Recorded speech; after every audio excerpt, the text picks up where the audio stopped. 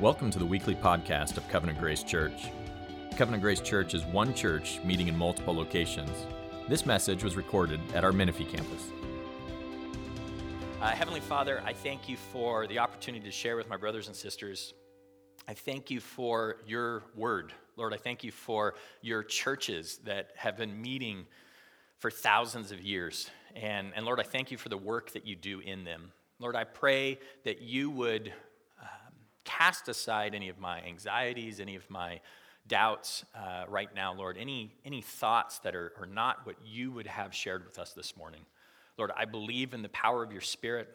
I believe that it is a force that moves within all of us. It's a person that guides us and communicates with us. And Lord, right now, we need your Spirit. Lord, I need it to be able to share, and we need it to be able to receive. Lord, so I pray for your Spirit to just come upon this room, to gather with us, and just as we sang, Lord, that you would give us a greater measure, that this would be a word for us today that would change the way that we approach things. Lord, that it would be like daily bread that gets us through this week being a light for you in our communities. Lord, we ask this in your Son's name. Amen. All right, so today we're going to be in 1 Thessalonians 5. 1 Thessalonians is one of the Pauline epistles. That basically means it's a letter that Paul wrote to one of the early churches. Most of Paul's epistles start off with a greeting, something like in the book of Ephesians, it says, Paul, an apostle of Christ Jesus, to the saints who are in Ephesus. Or in the book of Philippians, it changes it up a little bit. It says, Paul and Timothy, servants of Christ Jesus, to all the saints in Christ Jesus who are at Philippi, with the overseers and deacons. Now, most of the epistles, after this little kind of greeting section, there's a section of thanksgiving and prayer. It's a section where Paul would let the church know that he was thankful for them, that he was filled with joy. It was a section where he would thank God for the believers at that church, and that he would talk about that he would save them, or he would remember them in his prayers, that it would fill them with joy, or that would fill him with joy at the work that God was doing with them. And as I've studied the epistles over the time that I've been saved, the last couple of decades, one of the things that I would find myself doing, maybe you've done the same thing, is I would just kind of gloss over these. And I kind of feel like, this is just formality. This is just Paul saying, hey, love you too. And it was just these flowery words to kind of affirm that, yes, I love you. Now, here's the things that you need to change, right? And I would just kind of gloss over them, think there's not really much application here, and just kind of get into the meat. But I have a new perspective. And as Eric and I were talking about, teaching today and stuff, and I was going through this passage, and I thought, this end of Thessalonians, this kind of final commands that Paul gives in the book, kind of wraps it up. I want to touch on that, but then as I was looking at some of these other epistles and stuff, I thought, this isn't just formality. Like, this is genuine, heartfelt care that Paul had for these churches. And as I'm in this position now and I see this church, and I've been a part of a lot of churches, so it's not, that I didn't love people before, but kind of like having a kid. You can see other kids and you can love those kids and think like, this is a great thing. Like, kids are amazing and they're miraculous and they're slightly sinnerling creatures, but you love them still. But then when you have your own, it's a different connection. And it doesn't have to be biological. Adopting kids, the same thing. Like, you become bonded with those kids in a different way. And I'm bonded with you guys. Like, I look out and I see the work of the Spirit going on at our church, and I am so encouraged by it. And I think that Paul had this same feeling. Whether it was Ephesus or Philippi or Corinth, all of these churches that he wrote to, there was this realization whenever he would think about them that God's faithfulness was active. And there's this affirmation by seeing God's faithfulness in a church, in a group of people, that encourages your own faith and reaffirms that God is real and he's in our midst. I look out at you guys, I think there is so much that's happened. I mean, we've been here for just a few years, and I see people that are hungry for the word and growing in their faith, all over, right? I see people who have just kind of latched onto this, and it's changing who they are. I've seen people who have been extraordinarily generous, and not just in finances, but in serving. We have people who serve week in, week out to set this up, make it happen, never noticed, never acknowledged that we have people that drive a trailer. They get up at 6 o'clock in the morning or 5:30 in the morning, I don't even know when, to get the trailer here on time. And people who are setting up beforehand and cleaning up afterward, and they're serving faithfully. They're being extraordinarily generous. We have people who have gone through tragedies in the last couple of years, and they've sought joy through it. And we've seen the fruit of their faith. We have people giving their time and resources to help widows and the forgotten. We have our deacons that we introduced last week that are looking to encourage that even more. People have stepped up to serve and taken responsibility in so many different areas. We've seen marriages and babies and deaths and everything else that would kind of happen in life over the last 2 years. And through it all, I've seen God knitting a people together and creating a community. And this sounds really obvious as I stand here and I think, this really isn't that mind-blowing, like everybody knew this already. But it's so important. And I think we just take it for granted sometimes that this is how God works. He's going to knit a people together to go out and impact the world around them. And I believe that's what's happening, right? It's encouraging to be part of this movement of the Spirit. And I believe that God is orchestrating it among us with a purpose. So as I think about that, as I see that, and I feel the joy and thankfulness that Paul felt in those passages, it becomes so clear that these weren't just formalities. Like these are the overflowing of they're the overflowing of Christ's love in Paul and Paul's love for the people and the people's love to go out to the community. So we have this opportunity today as we're looking at the end of 1 Thessalonians to look at how, as a church, we can come together and do this more. Because as I look at you guys, I think that God has way more planned for us. I think church plants are going to come out of here. There's people in this room that will be planting churches in the future. And some of you are thinking, well, that's definitely not me. And it is. We're not talking about next week, but, in the years to come, because that's the way God works. He grows things slowly, and he uses the things, the small things to confound the wise, or the foolish things to confound the wise. I think that you guys are like the Thessalonian church. You guys are like the church in Thessalonica, because in 1 Thessalonians 4, 9, and 10, Paul wrote, "Now concerning brotherly love, you have no need for anyone to write you, for you yourselves have been taught by God to love one another. For that indeed is what you are doing to all the brothers throughout Macedonia. But we urge you, brothers, to do this more and more." And that's what today is about, right? If there's something for you to take away, it's that I encourage you guys to go and do what you're doing more and more. That's why I loved the worship song talking about asking for a greater measure, and the prayer and just having that at the beginning. We didn't coordinate that, but it was coordinated. So let's open up to 1 Thessalonians. That's my 10-minute introduction. I always do these long introductions. So open up to 1 Thessalonians 5, navigate down to verse 12. We're going to read through verse 22, and we're going to be looking at Paul's final instructions to the Thessalonians to see how we can continue to grow in our brotherly love. So starting in verse 12, it says, "We ask you, brothers, to respect those who labor among you and are over you in the Lord and admonish you, and to esteem them very highly in love because of their work. Be at peace among yourselves. And we urge you, brothers, admonish the idle, encourage the faint-hearted, help the weak, be patient with them all. See that no one repays anyone evil for evil, but always seek to do good to one another and to everyone. Rejoice always, pray without ceasing, give thanks in all circumstances, for this is the will of God in Christ Jesus for you. Do not quench the spirit, do not despise prophecies, but test everything. Hold fast what is good, abstain from every form of evil.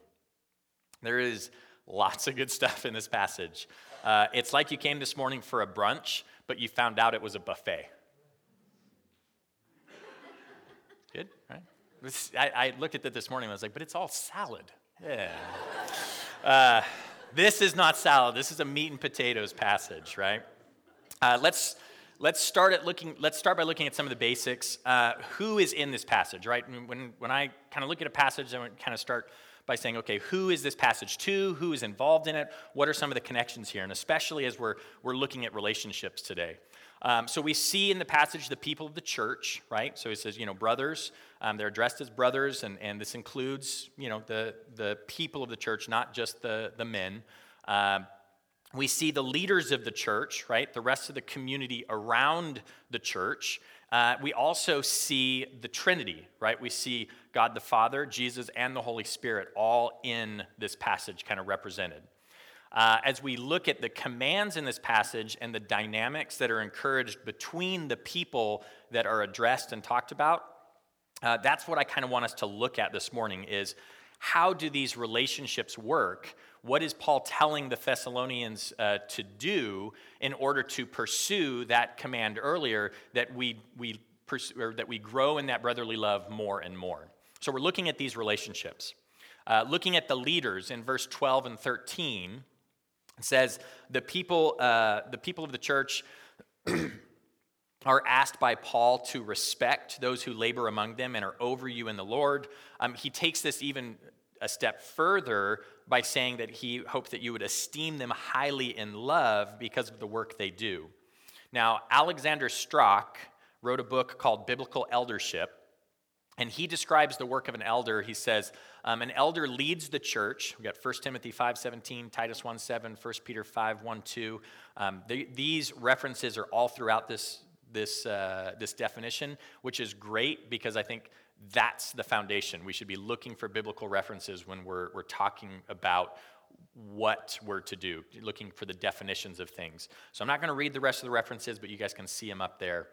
He says, elders lead the church, they teach and preach the word, protect the church from false teachers, exhort and admonish the saints in sound doctrine, they visit the sick and pray, and judge doctrinal issues.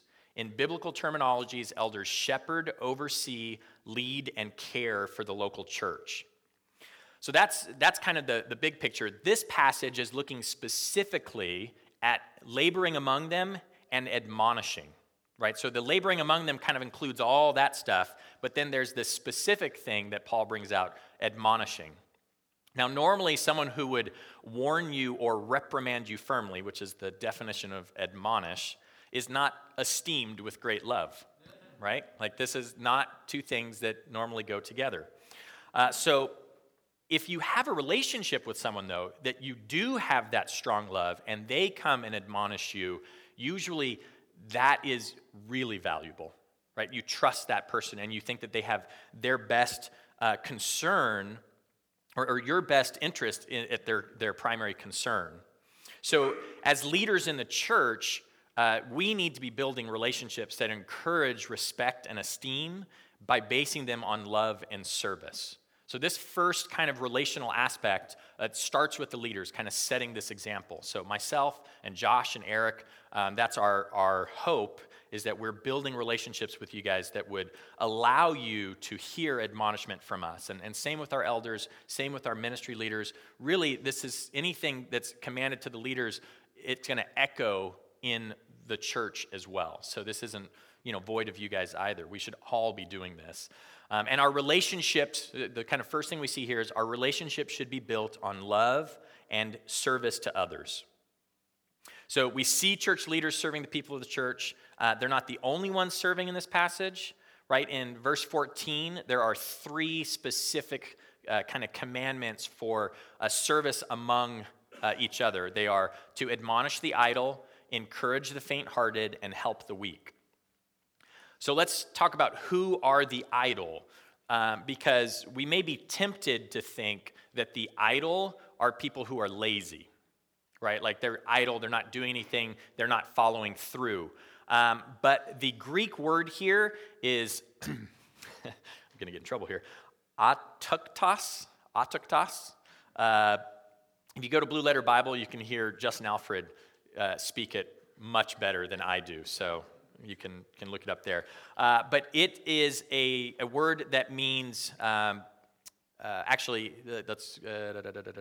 it's a word that means spiritually insubordinate, right? So it's kind of like if somebody was unruly in their spiritual obedience to the church, to God, to life.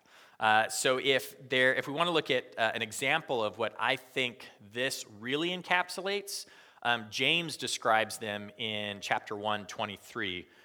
Book of James, it says, "For if anyone is a hearer of the word and not a doer, he is like a man who looks intently at his natural face in a mirror. For he looks at himself and goes away and at once forgets what he looks like." Right? So the idle are people who have heard commandments from the word and they've not obeyed. That's the idle in this passage. This isn't the person who, isn't finding a job or isn't, helping or isn't doing something. It's somebody who is in spiritual disobedience. So a couple of examples. Some of you may be tolerating some sort of immorality. You need to stop being idle because your flirtation is going to lead to death. Some of you may be zealous and puffed up.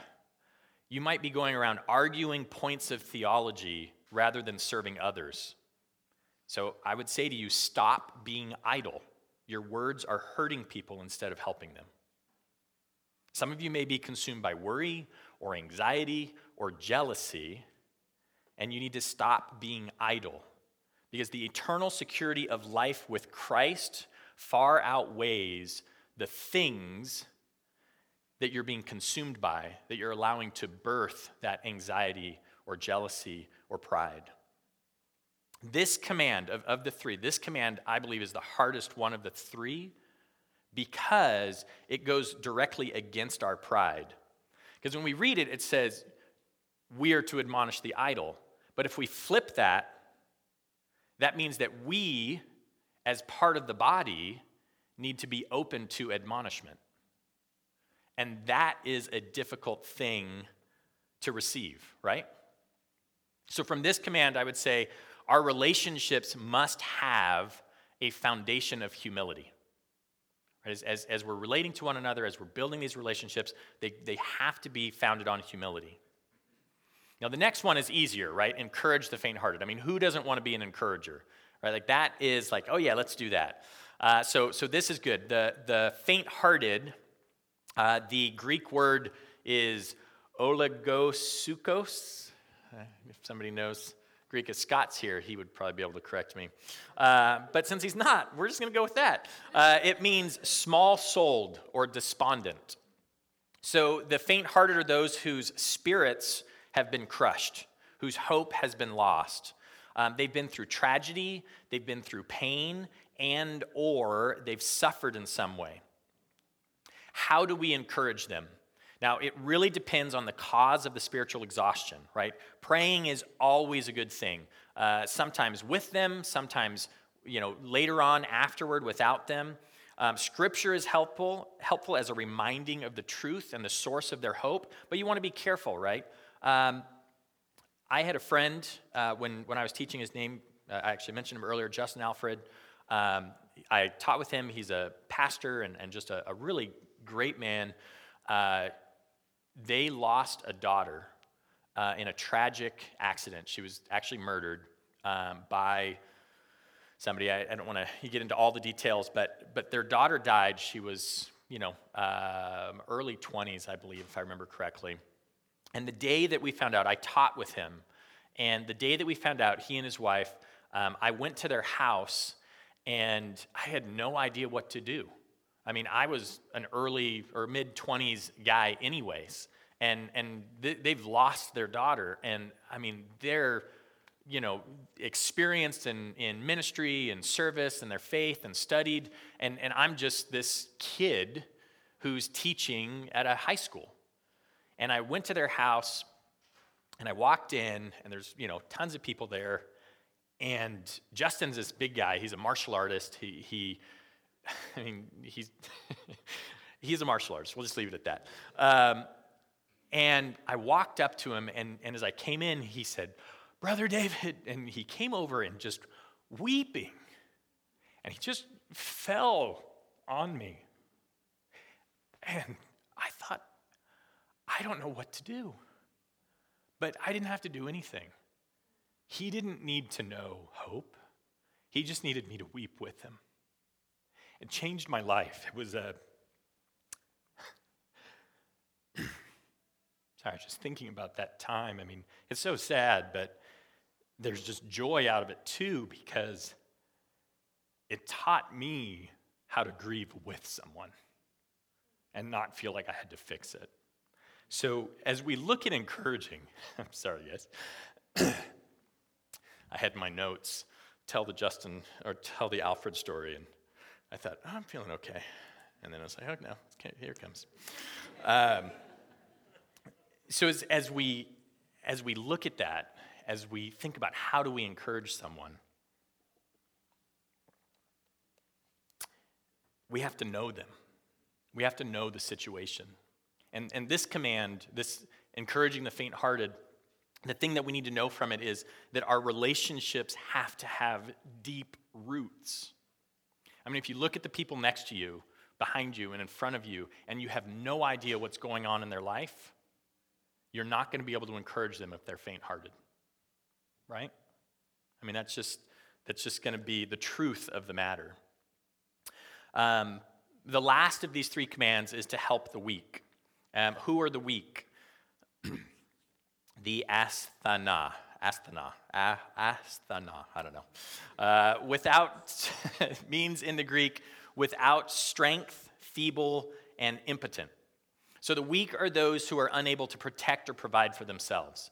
They're powerless and are often taken advantage of, right? So biblically, the first kind of group that is often kind of put in this are widows and orphans. And in the context of history, there was a reason that widows and orphans specifically were thought of as powerless, because the system was against them, right? They didn't have the ability to, like the widows, for instance, didn't have the ability to own property, or, at different times in history. And the orphans, the life, even going outside of the United States into other countries, and we talk about Cambodia and the work that is being done over there, the value of life, the value of children is very different.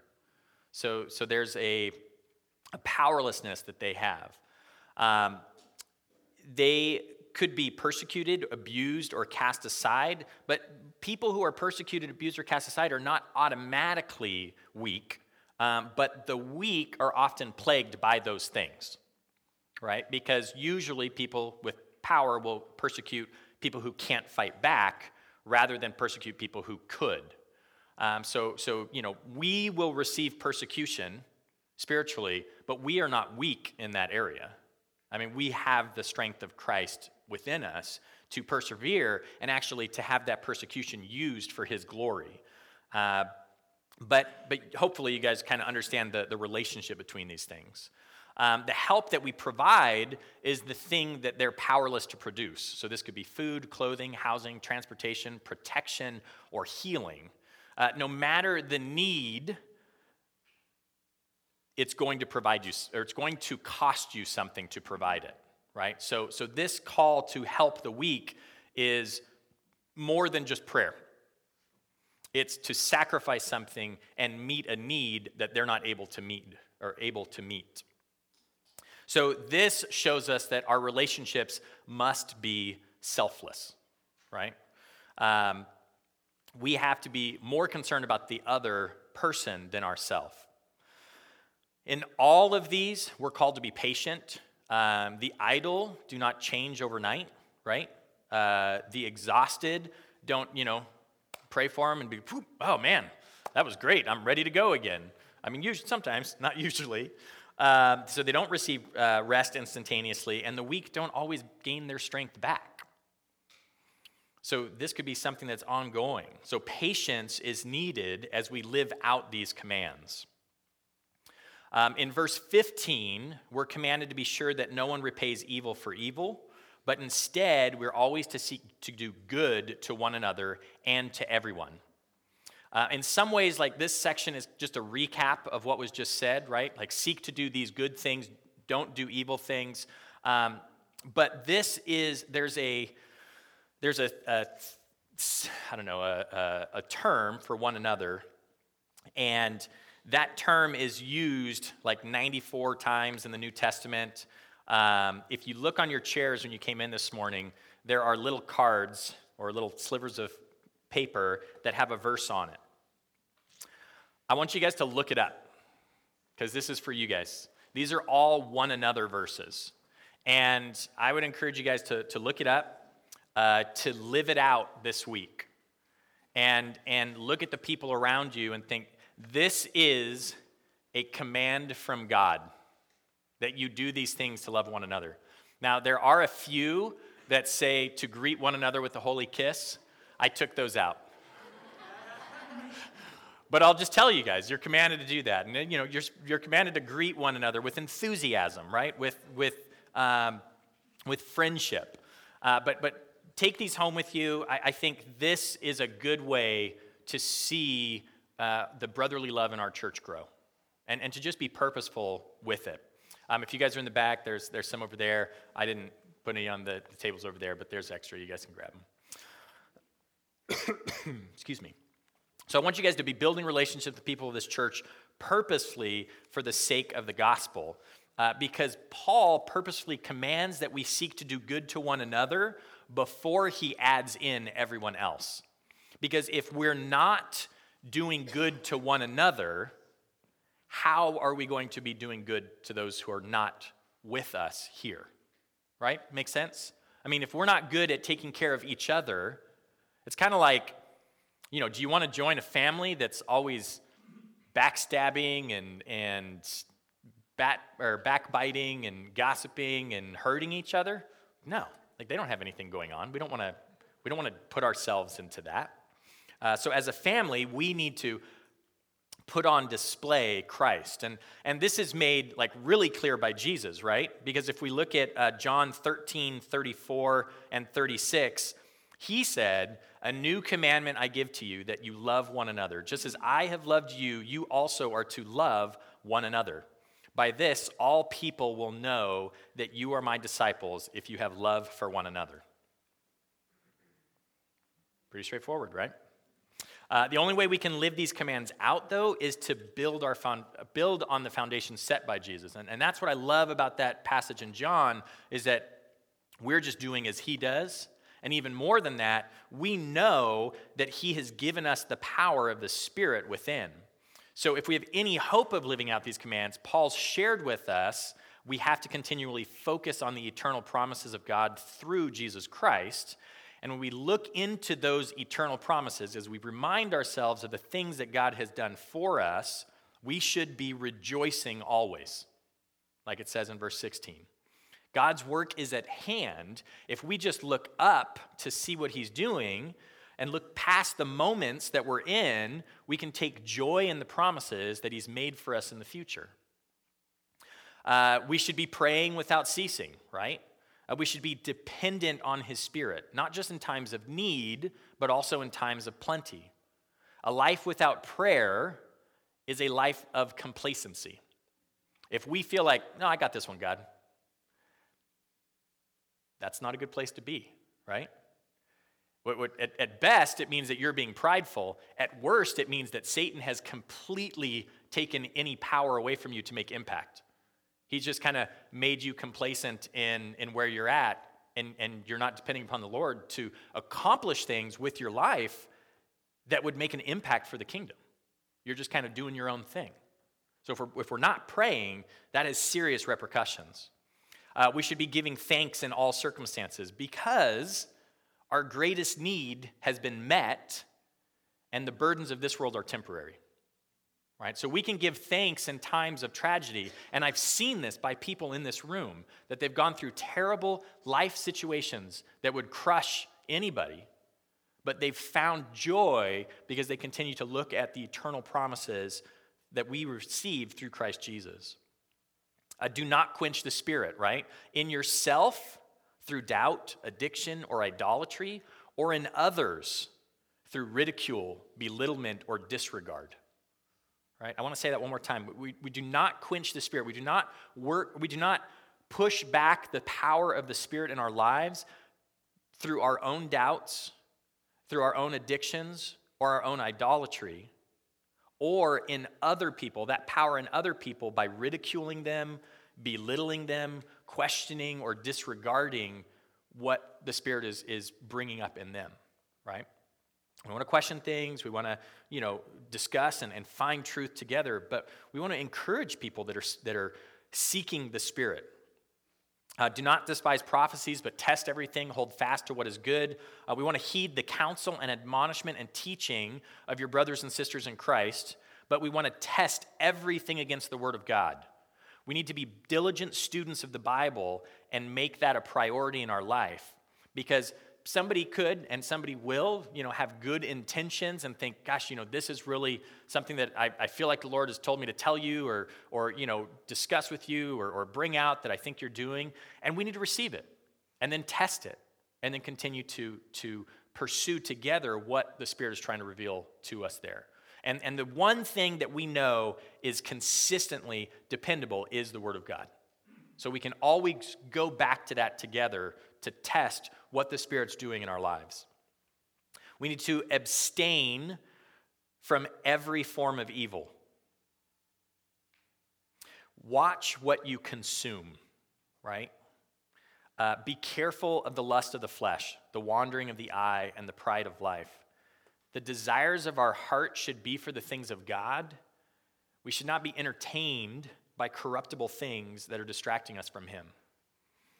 I'm not uptight. You guys have freedom in Christ, but there are a ton of things in our world that lead to no good place. And just because you can be involved in them, just because you think it's entertaining, it's got a good story, or it's got a great special effects, or it's a fun place to be, or whatever it is, we should not be entertaining ourselves with things that are corruptible. So stop. Find other things. When I was in high school, and again, this is not to lift me up as an example in any way, shape, or form, but I remember there was a movie that came out. It was like a Spartan movie. I don't remember which one it was. I think it was the one with Brad Pitt and other people. And I remember I was growing in my faith a lot at that time. And, as a young man, lust was always a thing that most young men that I know, most men that I know struggle with. And I saw that there was nudity in this film. And I thought, you know what? I really wanted to see this film. And I made a choice not to see it because there's 1,000 other movies I could go see. I don't need to see this one movie. I can find other things that are good to watch. And, this is not to say that there's any specific law on what you should or shouldn't be consuming or things like that, but I think that there's some pretty specific guidelines. And if we watch this and we think at the end of the day, this doesn't lead me closer to God, then it's negotiable at best, right? And it's destructive at worst. So those are the three things, and then the dependency that we would have on them. And we end this passage at the beginning because the community of our church begins with us individually pursuing Jesus with everything that we have, and then corporately pursuing that together. Our relationships have got to be an overflowing of our relationship with Jesus. If the love that He's shown us fills us to a point that it starts overflowing, then the people around us will feel the benefits of that. And that's how it worked with the Trinity, right? Before God created, there was the Trinity, and they were in fellowship with one another. And the love and community that they had overflowed into creation. And then they were able to share that with us.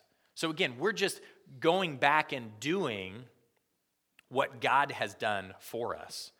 It's made possible by the work of Jesus Christ. And as that work affects our life, as we look at his perfect life, we look at the sacrifice on the cross, the resurrection, the rebirth of us, the covering of our sin, as we're able to forgive one another and pursue relationship, then that will overflow into the community of Menifee, and it will be a blessing for them. Because if our community is centered on the cross and resurrection, and that overflows, if that thing overflows into Menifee, like God will be glorified, right? Our community has got to be centered on the cross. And it's got to be centered on Jesus. And Menifee needs Jesus, right? I mean, amen? Like that makes sense? Okay. We're going to, in the same vein, start to look at communion today. So the worship team can come up. When I was thinking about teaching about community today, thinking about teaching about, the community that we have and the relationships that we have with one another, I thought, excuse me, a lot of that has to do with the peace, the forgiveness, the commands that Paul has in here and in other places, that we would be patient with one another, have grace on one another. And I thought about that costs us something, right? Somebody, if somebody's over at the house and they sit on the coffee table and the coffee table breaks, right? I would say, you're forgiven. I still have to pay for the coffee table, right? It costs me something. That forgiveness costs me something. But what it results in is the maintaining of the relationship. Because if I don't pay that price, what I am paying is I'm paying with the price of the relationship. So I have a choice to either absorb the pain, the suffering, the brokenness that's caused by this coffee table, or I can sacrifice the relationship. And that's what Jesus did on the cross, right? But as we go to the communion table today and we remember, like Jesus was in the same position. Like we broke his coffee table. We went to his house and we broke his coffee table, and he had a choice. He could either pay for the coffee table, pay for the result of our sin, or he could sacrifice the relationship. And isn't it awesome that he chose to make the payment rather than sacrifice the relationship? Like that is an awesome thing. And we think about this coffee table example, and coffee tables are cheap, right? Like it would be totally thinking right now, I was like, well, I just would pay for the coffee table. They don't have to pay for me. I could do it. We couldn't. Like this coffee table was one of a kind, cannot be replaced. Our sin cannot be earned or forgiven or restored on our own behalf. So as we go, like this is an amazing thing that was done, and this is the start of this overflowing. So I'm going to close this in prayer. I'm so excited to see what God's going to do in the next few years with these people. Because it is small, insignificant things that God uses to confound the wise. He uses to confound the powerful. And there are people out in our community right now who don't know the Lord. And they will, because they're going to come into contact with one of you in the coming days and weeks and months. And you're going to build a relationship. And they're going to see something different. And then they're going to come here. And they're going to see different things. And they're going to say, this isn't like what the world is like. This isn't like what the world tells me church is like.